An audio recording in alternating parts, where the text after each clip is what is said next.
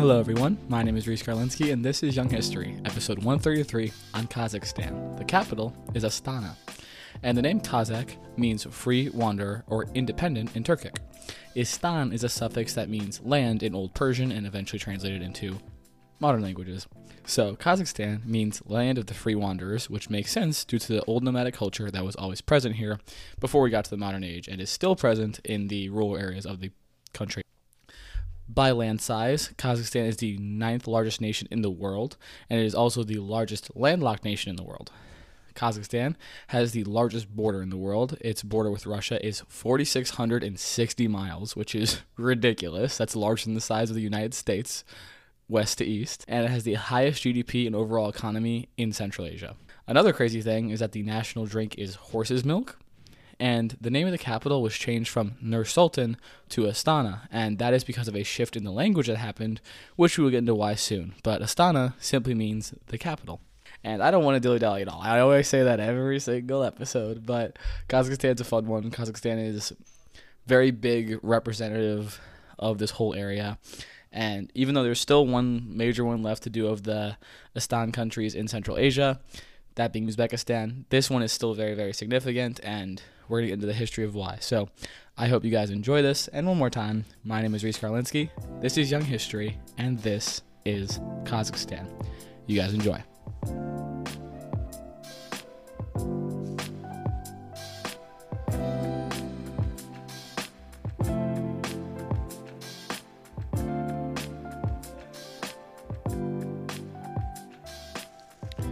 Our origins begin back in the Ice Age, when the first people were on these lands as hunters that followed their prey across the vast plains in the region.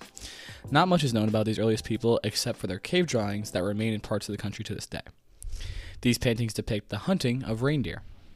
The Botai culture is the earliest group of people that can be pinned down. They lived around 3000 BC. They were the first people in the world to domesticate the horse and then spread this teaching across the region. They were nomads, and the nomadic culture remained with the people here for millennia. Later on, the Andanovo culture was formed around 2000 BC and lasted until 900 BC. They were early metalsmiths and used hatchets to fight and hunt. Also in this time arose the Srubnaya culture. It was prominent at the same time from 1800 BC to 1200 BC. They were mainly bow huntsmen that also adhered to a nomadic lifestyle. A Persian culture migrated in from the south and became known as the Saka, and all these different powers warred back and forth until the arrival of the Scythians. They were a far larger power. They gained great influence because of their warrior culture, superior horseback skills, and mastery of living like a nomad. The Scythians occupied a vast territory that stretched from northern Black Sea across the Eurasian steppe to the region that is now Kazakhstan. This allowed them to interact and trade with the Greeks, the Persians, and other various Central Asian cultures. Scythian art is renowned for its distinctive style, often referred to as Scythian animal art. It featured motifs of animals in nature, intricately designed on various materials such as gold, leather, and wood. These artifacts have been found in numerous burial mounds called kurgans across Kazakhstan and the rest of the Eurasian steppe.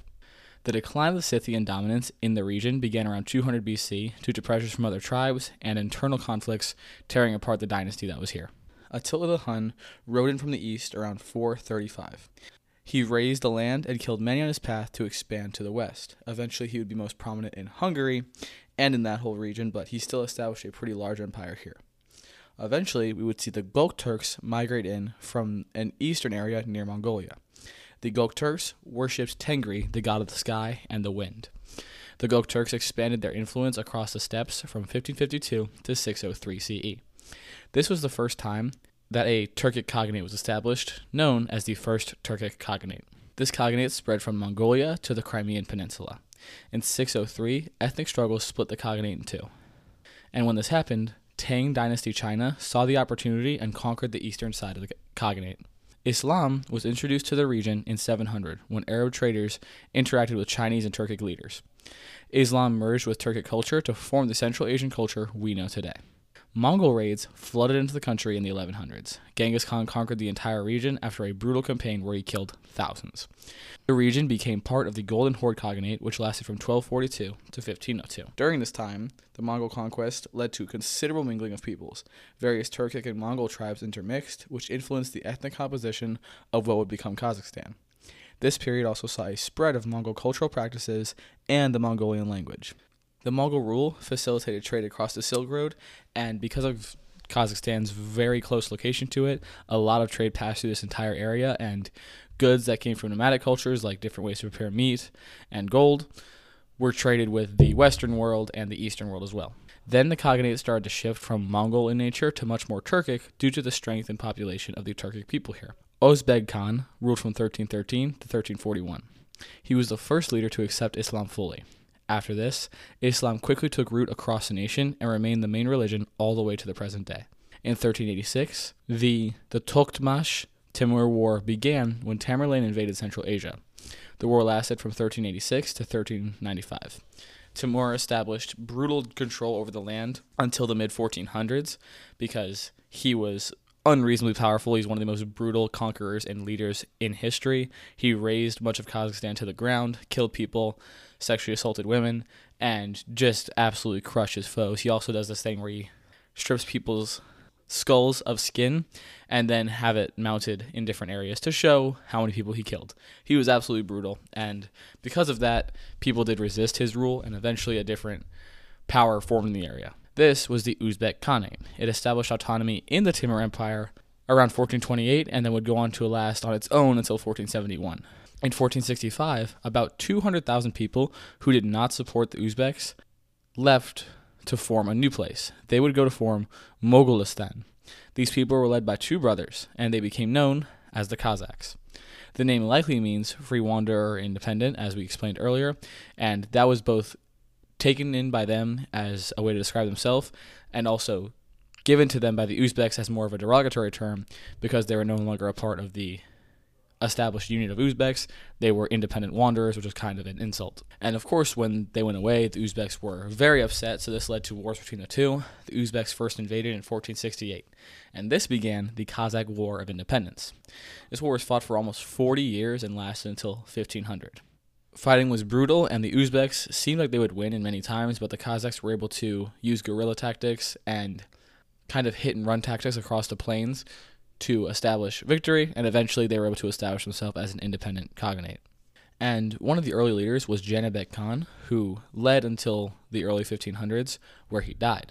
His death led to massive dynastic struggles and an eventual civil war between his heirs. The war between his heirs lasted from 1522 to 1538.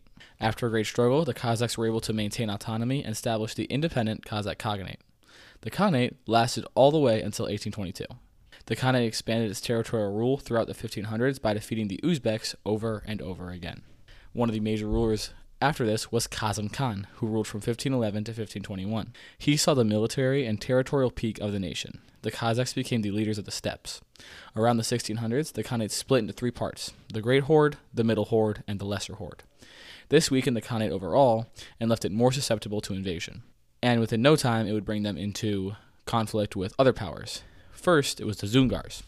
The Kazakh-Dzungar Wars were fought from 1643 to 1756. They started when Mongol descendants moved into the area to attack the Kazakhs. Abul Kahir Khan led the Kazakhs to many victories in the peak of these wars. And the main reason the Kazakhs were able to win was because those three individual provinces reunited to challenge this foreign enemy rather than dealing with autonomy or anything. They could deal with that later, they just had to defeat the Dzungars first. The wars between these two went back and forth, with each side gaining victory in some areas and then losing it once again. The Kazakhs had many more of these defeats and were pushed into desperation. The Kazakhs started to reach out to Russia for help.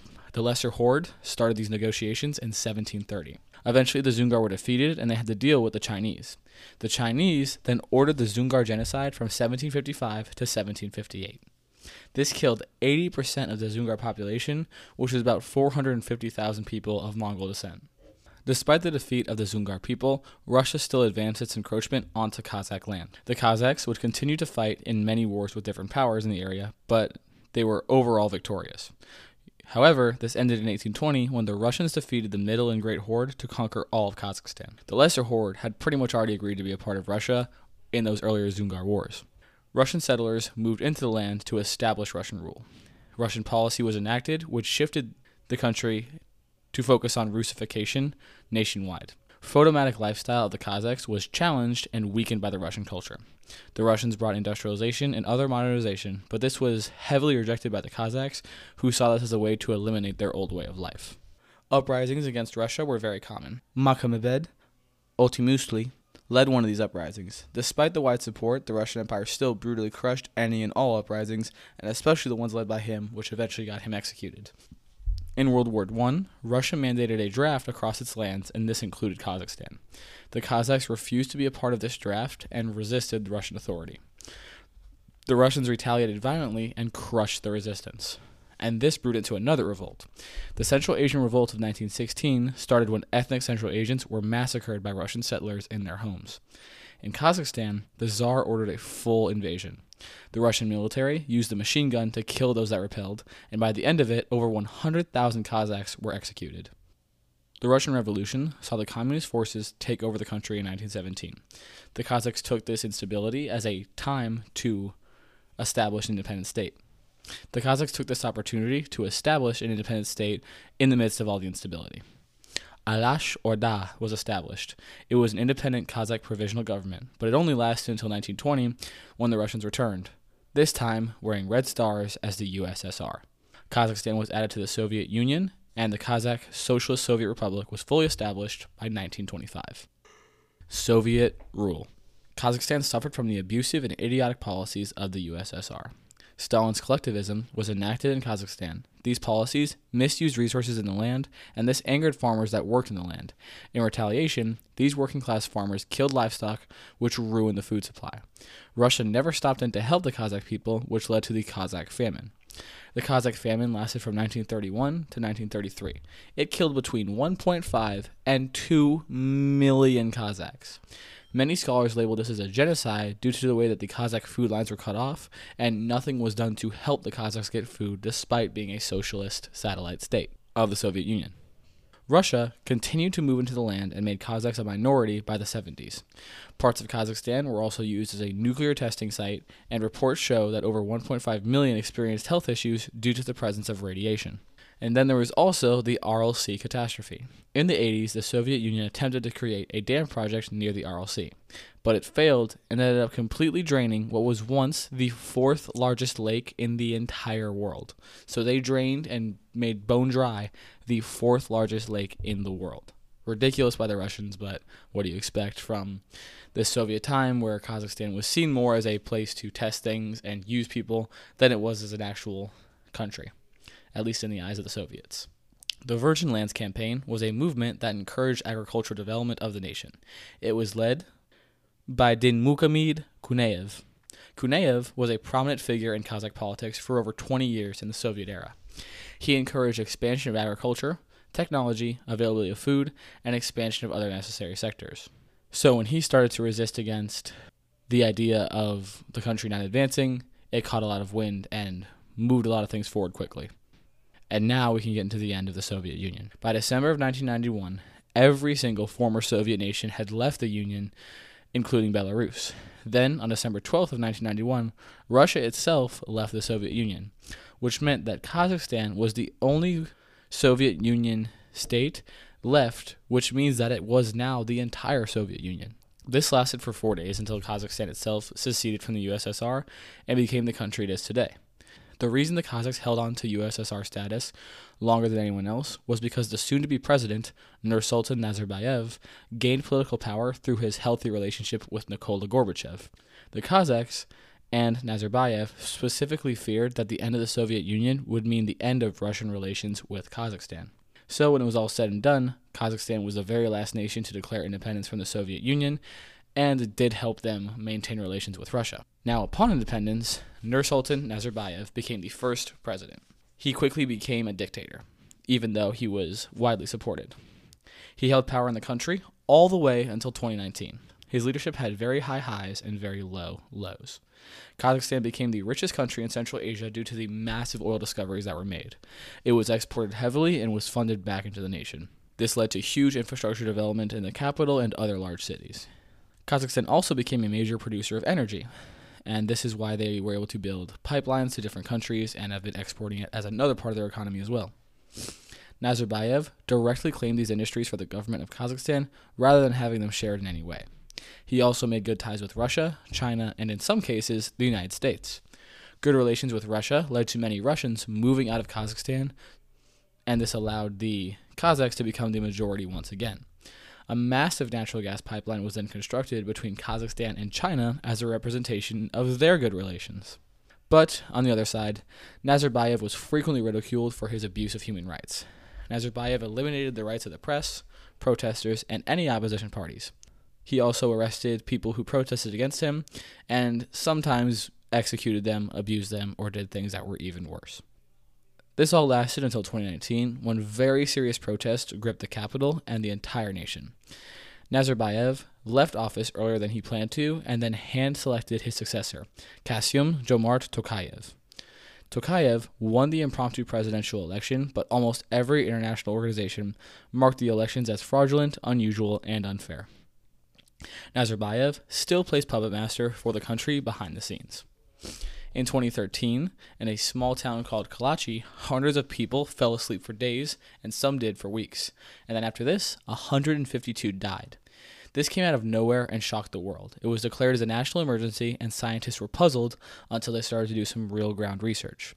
This research showed that the effects of this were coming from a uranium mine owned by the Russians, which had been delved into in the past but never fully explored. And then another thing that happened before Nazarbayev left office was the alphabet change. In 2017, he declared that the languages of the nation would be shifted from Cyrillic to a new Latin-based Kazakh. The background of this is that Russian was forced as the main language in Kazakhstan during the Soviet period. Even since the end of Soviet rule, Russia did not allow Kazakhstan to protest or resist hard.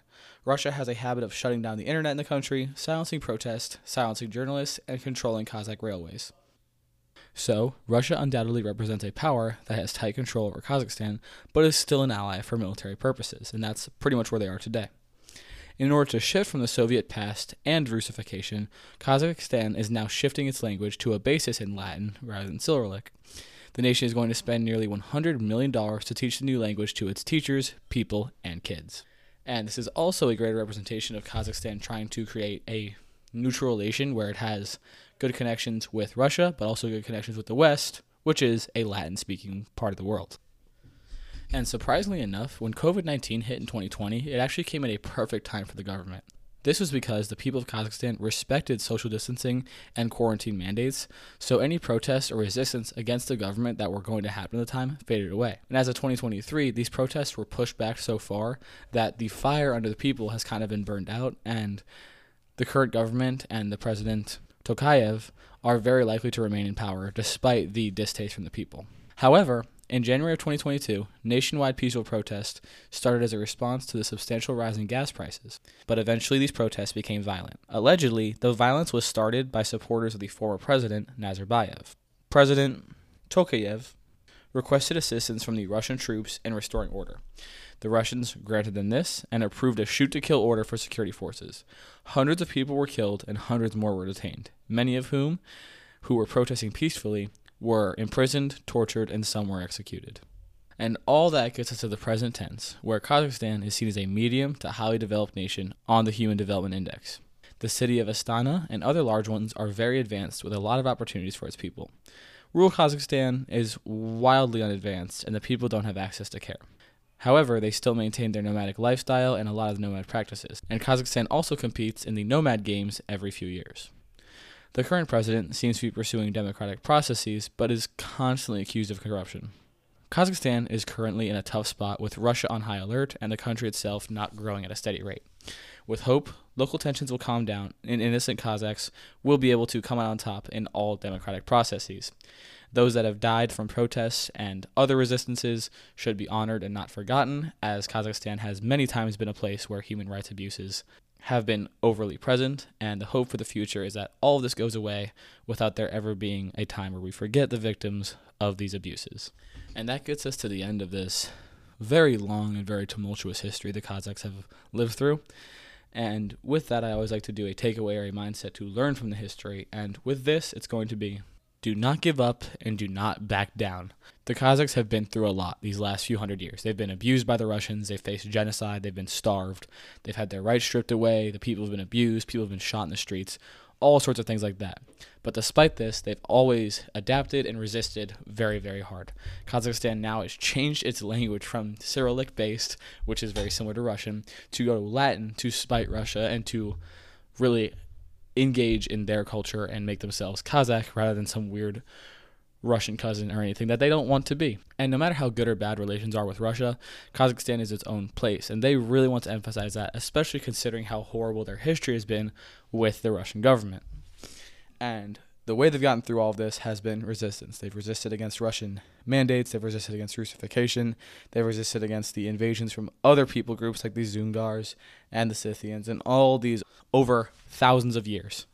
And with that, they have maintained themselves, they've maintained their autonomy, and they are the country we know them as today.